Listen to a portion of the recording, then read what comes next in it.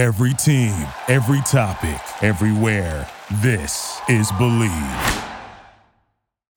You're in the doghouse, and we're here to celebrate Mississippi State sports, particularly Bulldog football, here on the Believe Podcast Network.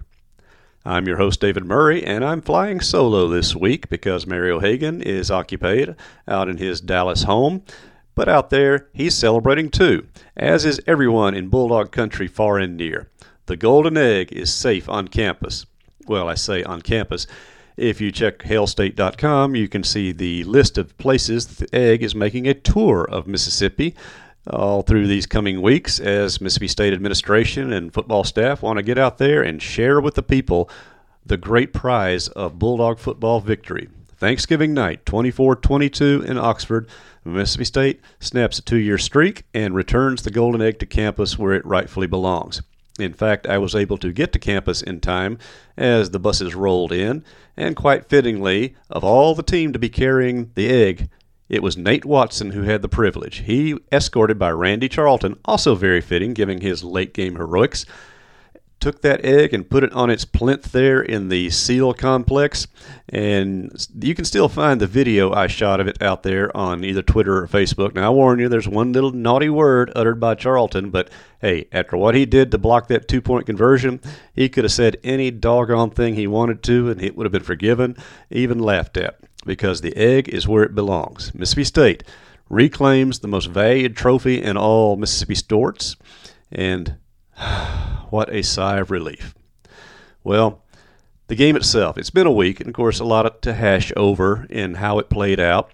Did it need to be as close as it was? As it turns out, no, not necessarily. Mississippi State certainly could have put it away much earlier than they did. In fact, if they come out and play any kind of efficiently offensive first half, they probably take control of the game at that point. You know, when Mario and I talked a week ago, and I was not just buttering him up by saying it was a linebackers on running backs game. No, I meant it. Well, certainly that's how it played off. Now, the weather was not nearly as bad as forecast to be. Still, there was enough weather in the second half particularly to dampen the field, slow a few things down. That takes absolutely nothing away from how Coach Zach Arnett's defense performed against a Rebel offense that even in defeated Arkansas, even in some of their other losses, showed just how potent they can be with the SEC's best running attack, a capable passing attack with excellent receivers, and just a much more aggressive approach than the SEC norm, and that's saying a lot. But the matchup, everything fell into place for Mississippi State in so many ways. They shackled a great young running back, did not let him get to the end zone. They controlled the quarterback, made him work for everything he threw, and simply refused to lose the game. Offensively, well, that's where we can point some fingers if we wish, but come on. When you win the game, and frankly, let's get this out of the way first. I want it known. I've done this for a very long time, as have many of you. Cover these games, attend these games, sweat through these games, cry through these games, and not quite often enough cheer them. Although, I want to point out, since 1991 and the game came back to campus, Mississippi State has an edge, 17-15. We'll discuss more about that later in the implications. But you know how tense it gets when Mississippi State can show up and play a less than perfect game, a less than even really a good, efficient game, and still beat a good team on their field at their own game under all the pressurized situations. What does it say about the state of Mississippi State's program here in year 3? Realistically, I almost want to say barely year 2 of Mike Leach's program because 2020 was such a write-off in so many ways. Well, it says the character is there because it would have been really easy once the Rebels jumped up there by a double-digit lead in the first half to say, well, just not going to be our game this year, especially after the last 2 seasons where State managed to make mistakes, miss kicks, fumble balls, and give the games away. State didn't. State came back, got the crucial points of the game right before halftime to regain momentum, got the ball to start the new half, didn't score on it, but established a field position edge by that series that, however we complain about how it ended, it kept the ball tilted Mississippi State's way. It kept the clock tilted Mississippi State's way. When Mario and I talked last week about it being a linebacker versus running backs kind of game, I wasn't just sucking up to a former NFL linebacker when I was talking to him. It was the truth. And Mississippi State's linebackers, Nate Watson, Jet Johnson, Tyrus Wheat, they were the key people on defense, along with Jaden Crumity. State's defensive line, backed up by those linebackers, shut down Ole Miss's running game, and it will forevermore be remembered. State had the better running game overall in the night. Think about it. As good as young Mr. Judkins was, and boy is he good. He deserved a Connerly Award. I'm not going to say anything about that. What Joaquivius Marks and Dylan Johnson did, and let's not forget, Simeon Price in his blocking back position without ever carrying the ball once. They made the ground game work, and State gradually, almost unbelievably to the home team, wore the Rebel defense down, set State up to get the critical touchdown when Will Rogers is able to find Ra Thomas, and then just make the plays. Yes, could it have been much easier? Sure. That fumble on the 1-yard line never had to be. Just hand it off 4 straight times. But those things happen. But again, that repeats too. You give the Rebels a chance. They get down there. They score. They go for the 2-point play. The defense rises to the occasion again. That defensive play by Randy Charlton, the awareness of what to happen, because he had a great big blocker shielding his view of the quarterback and the ball, and they had practiced against the shovel pass. They knew it was a possibility, but his body is going one way, and yet Randy's able to stop, reach back, get just enough a hand on it, and knock it down. And that's great awareness of mind in that moment, and it's just great physical play. It's just great doggone determination, which represented the entire Dog defense last Thursday night. And there's so many things we talk about the game in retrospect, but most of it's been hashed through. Certainly some of the stories can be still found on Gene's page 24/7. We enjoyed writing them and the follow-ups as well. Point being, Mississippi State played a game where they could have lost the game, but they didn't. They won it because they wanted the game more. They played harder. They played longer. They did what they had to do. And in some ways, that's even more gutting to the losing team because they know it did not take a superior effort for the Bulldogs to win. Well, effort, yes, but a superior execution and efficiency. State did not have that, but they won. And that says, again, so much about the character on this team. We've talked about it all year. And maybe in midseason we talked about it a little too much. We thought after the Texas A&M and Arkansas games, and we touted it and wrote about it, that it was a sign this team is mature. This team is there. Well, you saw what happened at Kentucky. You saw what happened at Alabama. They didn't look like a mature, developed team then. So there were still areas where they weren't entirely grown up yet.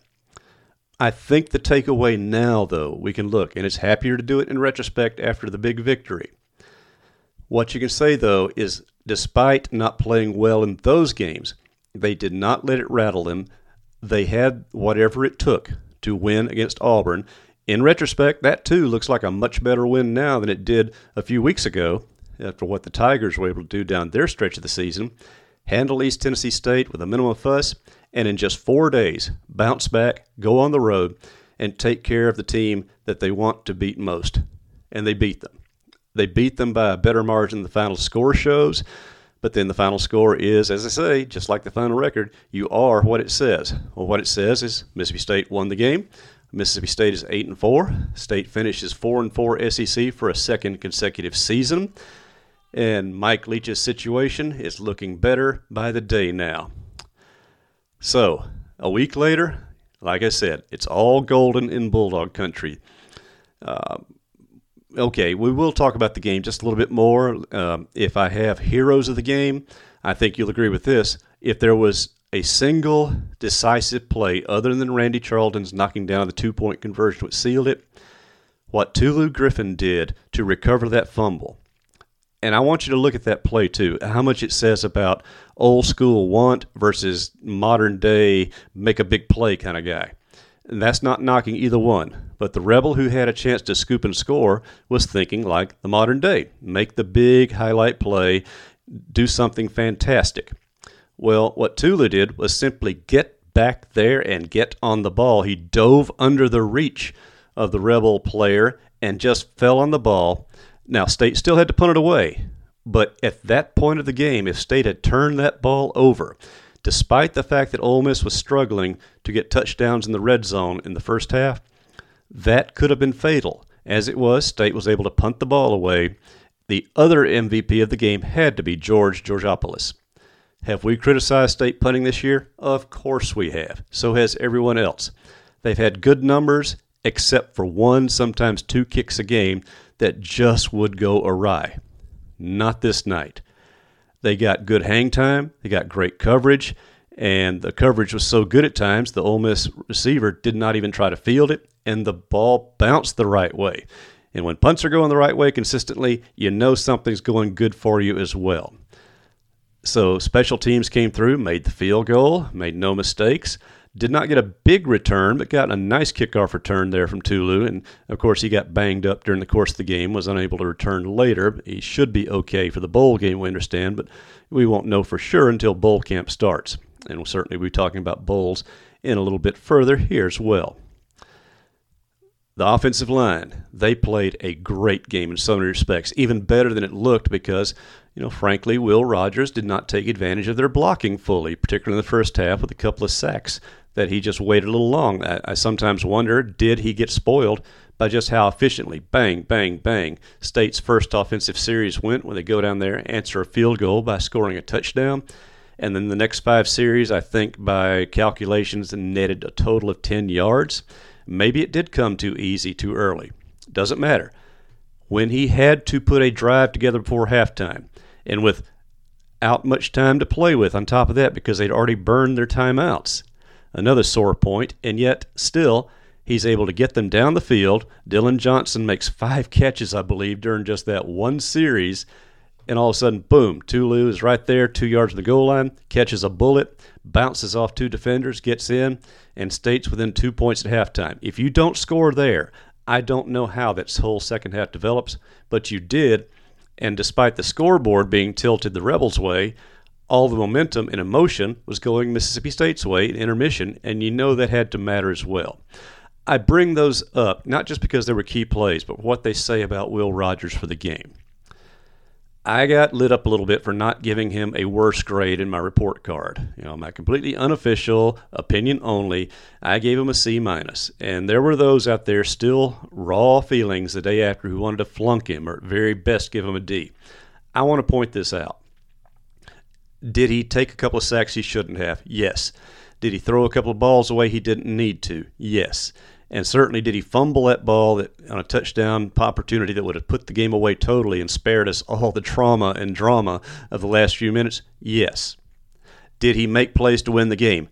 Dang right, yes.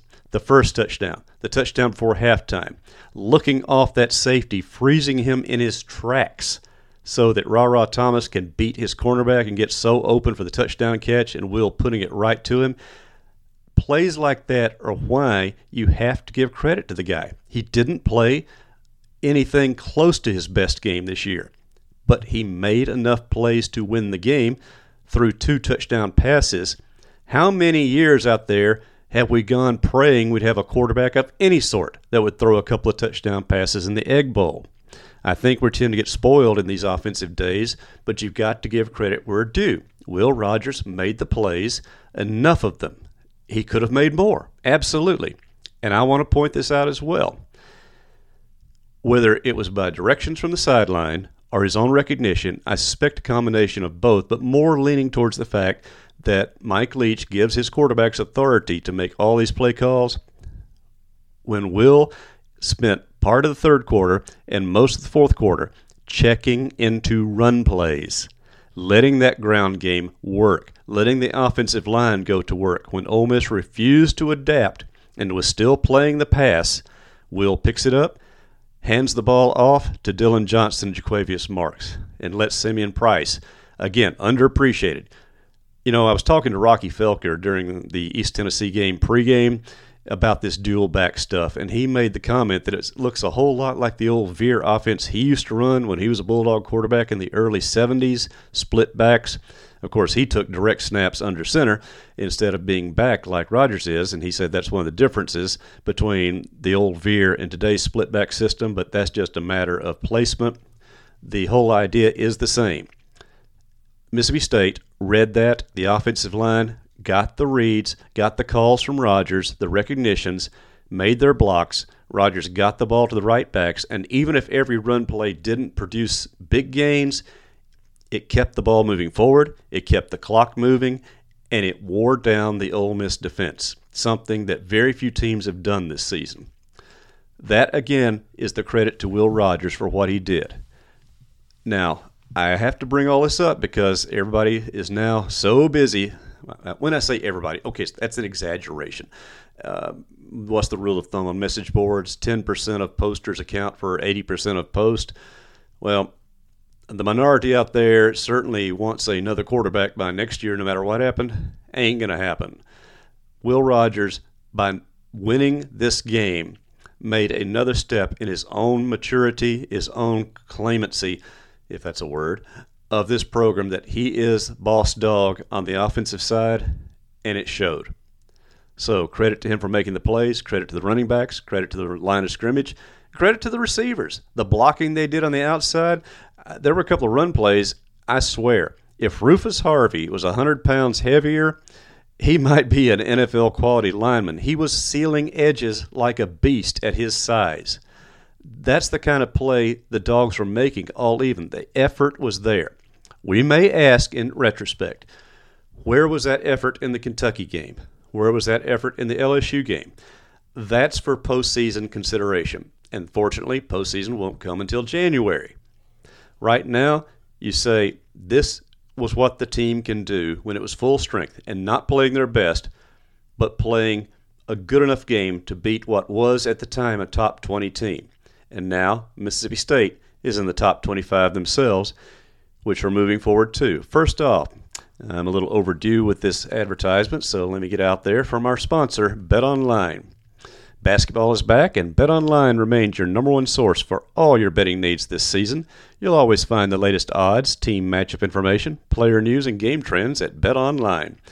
And as your continued source for all sports wagering information, BetOnline features live betting, free contests, and giveaways all season long. Always the fastest and easiest way to bet all your favorite sports and events, whether it's the NFL, NBA, the NHL, mixed martial arts, tennis, boxing, and even golf. Head to betonline.ag to join and receive your 50% welcome bonus with your first deposit. Make sure to use the promo code BLEAV, that's all caps, BLEAV, to receive your rewards. BetOnline, where the game starts. And if you're liking what you're hearing, why not give us a rating on Apple Podcast here? All right, I've talked enough about the Egg Bowl. Well, no, I haven't, but it's time to move on. We can enjoy it. I'll probably have some follow-up columns on it as well in the coming weeks, because you can never celebrate winning in the battle for the golden egg enough here in Bulldog country. Oh, by the way, I mentioned the records, 17-15 since the game moved to campus. Whatever else you want to say about former athletic director Larry Templeton, tip the cap, even if you have to do it grudgingly. It was his taking on the responsibility, basically taking the bullet for both schools' administrations and pulling the Golden Egg game out of Jackson after the 1990 season, bringing it back to campus. Since then, Mississippi State has a winning record, and that's the most foremost part of it. But the fact that being able to sell season tickets by tying it to the Golden Egg, being able to use that money to start building facilities, recruiting players, bringing in all sorts of sponsorships and advertisements, other things. That's why Mississippi State has a modern athletic department. Sure, the SEC TV money, which also began in the early 90s, was a huge help.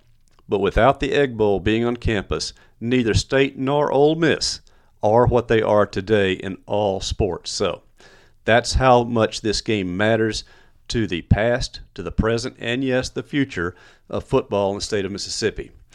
Also, let me throw this in parenthetically while we have a good snicker. It's what's happening across the state line down in our Kindred College in Alabama. I do want to point out that whatever else we can say about Athletic Director John Cohen's 2 football hires, they have a 3-2 record in the Egg Bowl. Okay, I just threw that out there to get under a few skins, and you know who you are, but it's all in good fun at this point. All right, let's move on. Bowl game. First let's move on today. Latest news as of Thursday. I don't follow players a whole lot on social media. I leave that up mostly to our teammates here at GB 24/7. Frankly, I find it a little creepy to follow players, and also it can get a little confusing because there's so much spur-of-the-moment talk. It would just wear you down what some of these guys are saying.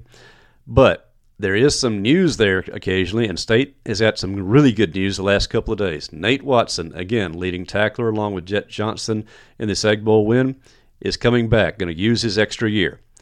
Bigger news, Jaden Crumedy has announced he is coming back for another season at Mississippi State, and that is huge news because, as I've said ever since he returned, you cannot tell me that had Jaden Crumedy not been on the roster, and you can get that verb tense right, yes, had he been on the roster for the LSU and Kentucky games, State wins at least one, possibly both of those games, and our bowl status is way better than it is right now. But that is what it is. He's healthy, and he's going to come back for another year instead of testing the pro waters as of now. Stay tuned on this because, again, they have until January to make decisions on that score, but you like the news.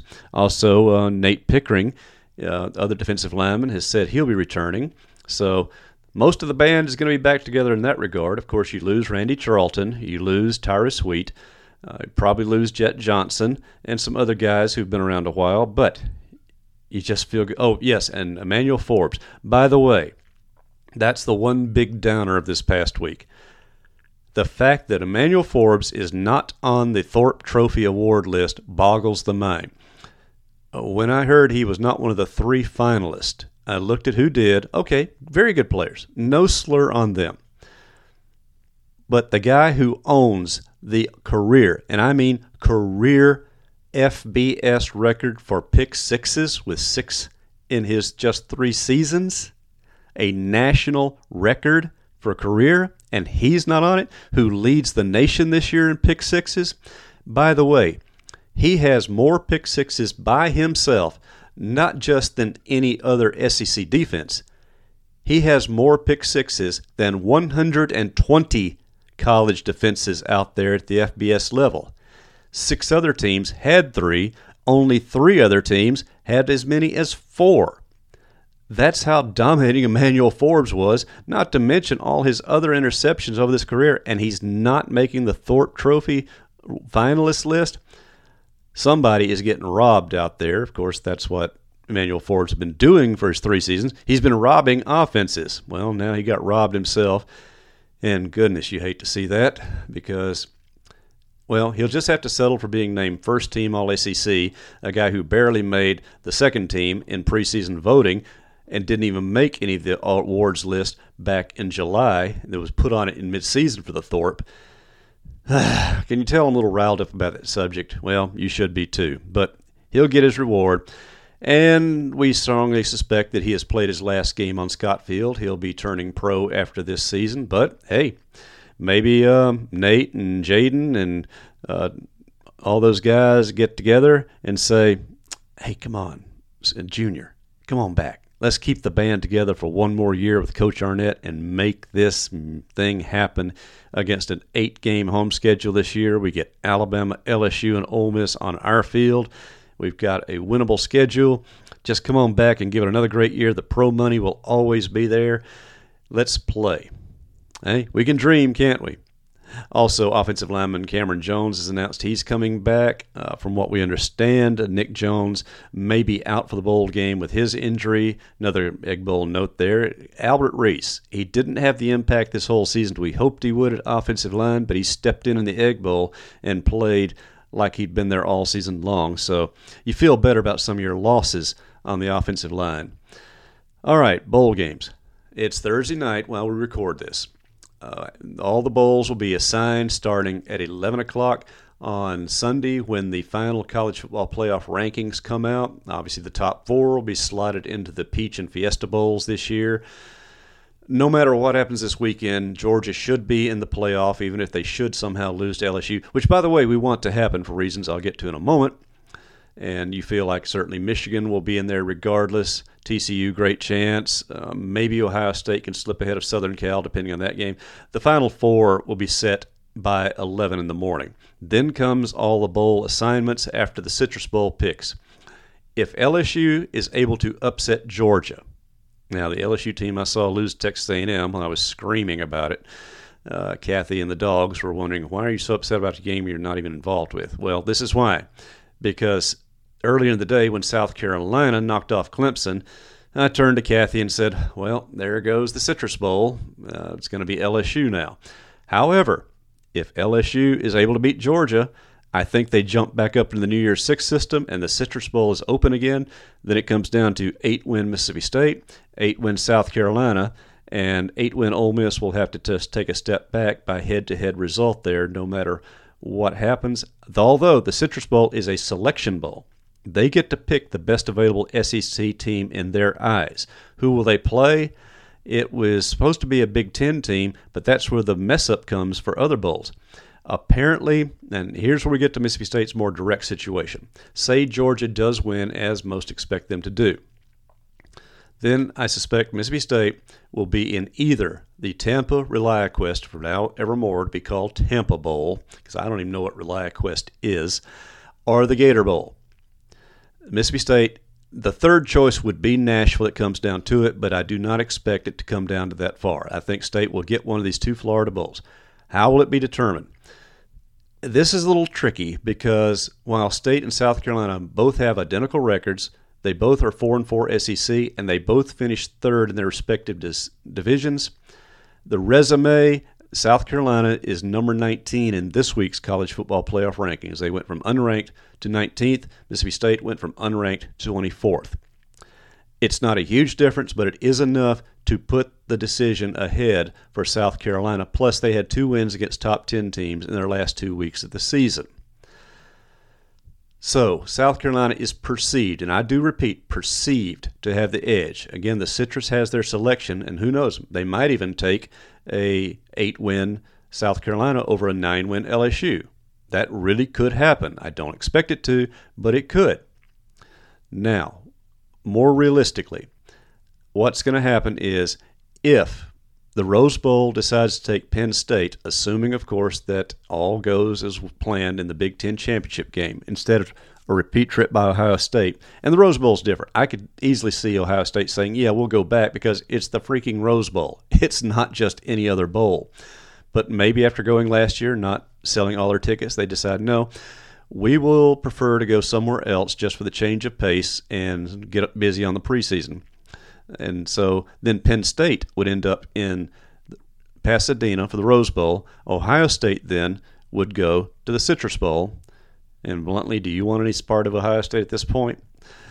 So then you would say Mississippi State and South Carolina are competing for Tampa. If that happens, the Tampa Bowl loses its Big Ten tie. It can pick from the Atlantic Coast Conference, or they can take Notre Dame. Everybody wants Notre Dame in their bowl. Everybody wants to play Notre Dame in a bowl game. If Mississippi State gets the chance to play Notre Dame in either Tampa or Jacksonville, that is a guaranteed season ticket seller. What are the advantages to either? Let's say the opponent is equal.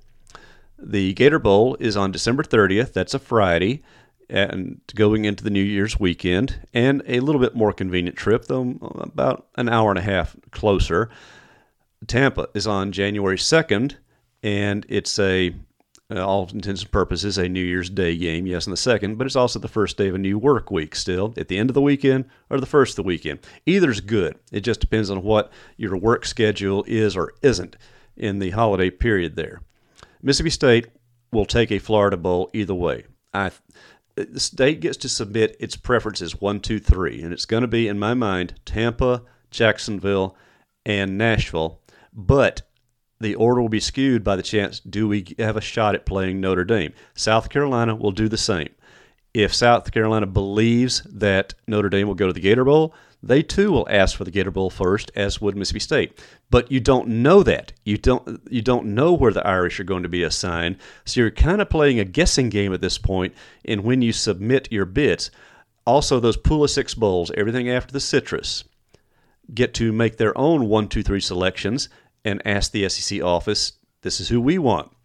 Now, as you well know out there, or you should know, when schools and bowls submit their selections, if it happens, any of them match, say Mississippi State says we want Tampa first, and Tampa says we want Mississippi State first, It's done.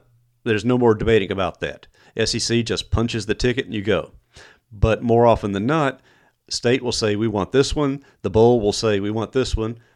South Carolina, same thing. Ole Miss, same thing. So then it comes down to the SEC mixing and matching. Since there's no head-to-head result between the two teams, it comes down to what do they think TV wants, what will sell best, what will do the best for the SEC. That's where you get into the kind of the convoluted situation. And that's part of the fun of trying to figure. And I use fun kind of in air quotes at the moment because I'll be spending several hectic hours all Saturday watching the results. Some from Humphrey Coliseum, where I'll be watching Chris Jan's team try to remain undefeated, and following other games that evening and just guessing and using every campus contact I have to get a clue on what bowl story should I write before the announcements come out on Sunday afternoon. But I would say right now, pull for LSU to beat Georgia, even as unlikely as it is, and let everybody move up a slot there, because then for sure you've got 4 teams in the New Year's Six system. Orlando becomes open. Not that I love the idea of going to Mickey World, but hey, the payoff is great. And yes, payout matters. I know everybody assumes all the money goes to the SEC office. It doesn't. You get expenses. The larger the payout, the more the expenses, the more Mississippi State can treat boosters, friends, advertisers, politicians, all sorts of folk. It matters. And then, of course, there's the glamour of playing in the big bowl that State has never been to, the one that's just a rung below. It's the best bowl behind the New Year's Six / playoff system, one we've never been to, though we have been to that stadium 31 years ago, but we have been to that stadium. Tampa, Mississippi State was there in 2018, and the less said about that game, the better, other than catch the dadgum ball, Stephen Guidry. Anyway. But my main thing right now, and I know we're dragging along tonight, I want a game State can win. I think this team I think this program deserves to finish the season with 9 victories. You want the best possible matchup in that regard. Do I want to play Notre Dame? Absolutely. I'll buy that t-shirt for sure. But larger picture, I want the Bulldogs to play a game they want to win and will win. To get that 9th victory, get some real momentum going into the spring training, a better feeling about everything. Now, as this goes on, keep in mind, too, that all sorts of predictions, I'm really kind of moot at this point because we don't know who will play in the bowls. It's not just injuries. You have opt-outs as well, and that applies to both teams. So predicting these things is a whole lot tougher than it used to be, almost useless, in fact. But the bottom line is go for the bottom line. Get that game you can win, and if it's a game that you can sell the more tickets to, that's that much better. Because Mississippi State's going to have an 8-game home season ticket next year. That's a big ticket. You need all the goodwill you can get. Winning the battle for the Golden Egg is the biggest piece of goodwill, but winning a bowl game and showing that you're serious about playing and winning a bowl game matters to fans too, especially when you make the investment to go follow your Bulldog team for a 13th game this season, which we will be doing. All right, let's turn real quickly before we run out of time to basketball. As I mentioned, Chris Jan's team off to an undefeated start. I know going into the game last week, they were one of 20 teams that were undefeated. I think a couple have dropped off now, so State's in that rarefied air. Playing Valley State, they certainly would take care of that one at 1 o'clock this Saturday afternoon. Then they have a rather lengthy break before they go to Minnesota on the 11th. And I want to put in a plug for December 14th in Jackson. Mississippi State playing Jackson State in the big circus tent there down by the Pearl River. Make your plans, if you can, to be there as well and support Jan's team. They're not very good shooting. As Chris Jans will say, we struggle to put the ball in the hole. And they have some other offensive flaws as well, but they play hard, they play really good defense, and they play together, and they play a lot of people. This is a really entertaining team to watch, especially if you like defense. But you can see that the way they play, the way Chris Jan's team work at it and go at it, you think, if this guy starts plugging in some real offensive talent, Bulldog basketball is going to be going places. And that's a quick look at them. Of course, Sam Purcell's team is playing Sunday afternoon in Humphrey Collin as well. Then it's time for final exams for Bulldogs and Lady Bulldogs. And, of course, we got recruiting coming up. December signing is December 21st, so there's that building up. Monday is when I believe the NCAA transfer portal officially comes open. You'll start seeing announcements all over the country about transfers. I expect some Bulldogs also, because they're looking at who Mississippi State expects to sign. They look at their own playing time, and that's just the nature of the beast right now. So much going on, but so much fun to talk about it, especially because the golden egg sits on the Mississippi State campus tonight. All is well with our world, and I hope all is well here in your own world in December as we head into holiday season. And the holidays are always sweeter when Mississippi State is coming off a Thanksgiving victory in the battle for the golden egg. That's our one-man doghouse tonight. We hope to have Mario back with us next week when we can talk about bowl season, talk about his own experiences preparing for postseason games, have an update on anything that's happening in the transfer portal, on Bulldogs who are or are not coming back for another year, who may be looking at the NFL, looking at other schools. We'll certainly be keeping track of coaching, because Zach Arnett's going to be a man in demand once again. And Mississippi State, we've been asking fans, Charlie Winfield and the Bulldog Initiative certainly need all the coin they can get, but some money's got to come from somewhere to try to keep this coaching staff together, because they've shown what they can do here as the program gradually develops into year 3. We're looking forward to trying to get a one-on-one with Mike Leach. May be difficult now because he's going to be a very busy man for coming days, but certainly we want to give you all that we can to talk about this team that finally has its turnaround. We've seen the transition here in 2022, and now we have an idea of where this thing is headed in the future as the air raid adds a run element, as the defense comes to full fruition, as even the special teams get it together this season. It was a fun regular season, frustrating in quite a few areas, but fulfilling in so many others, and the best is yet to come. And that can apply too for us here on the Doghouse, sponsored by Bet Online, where the game starts.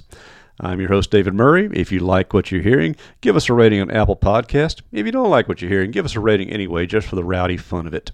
It confuses those people at Apple for sure. That's our show. We're good to talk to you again, and we'll be speaking next week from the Doghouse here on the Believe Podcast Network. Thank you for listening to Believe. You can show support to your host by subscribing to the show and giving us a 5-star rating on your preferred platform. Check us out at Believe.com and search for BLEAV on YouTube.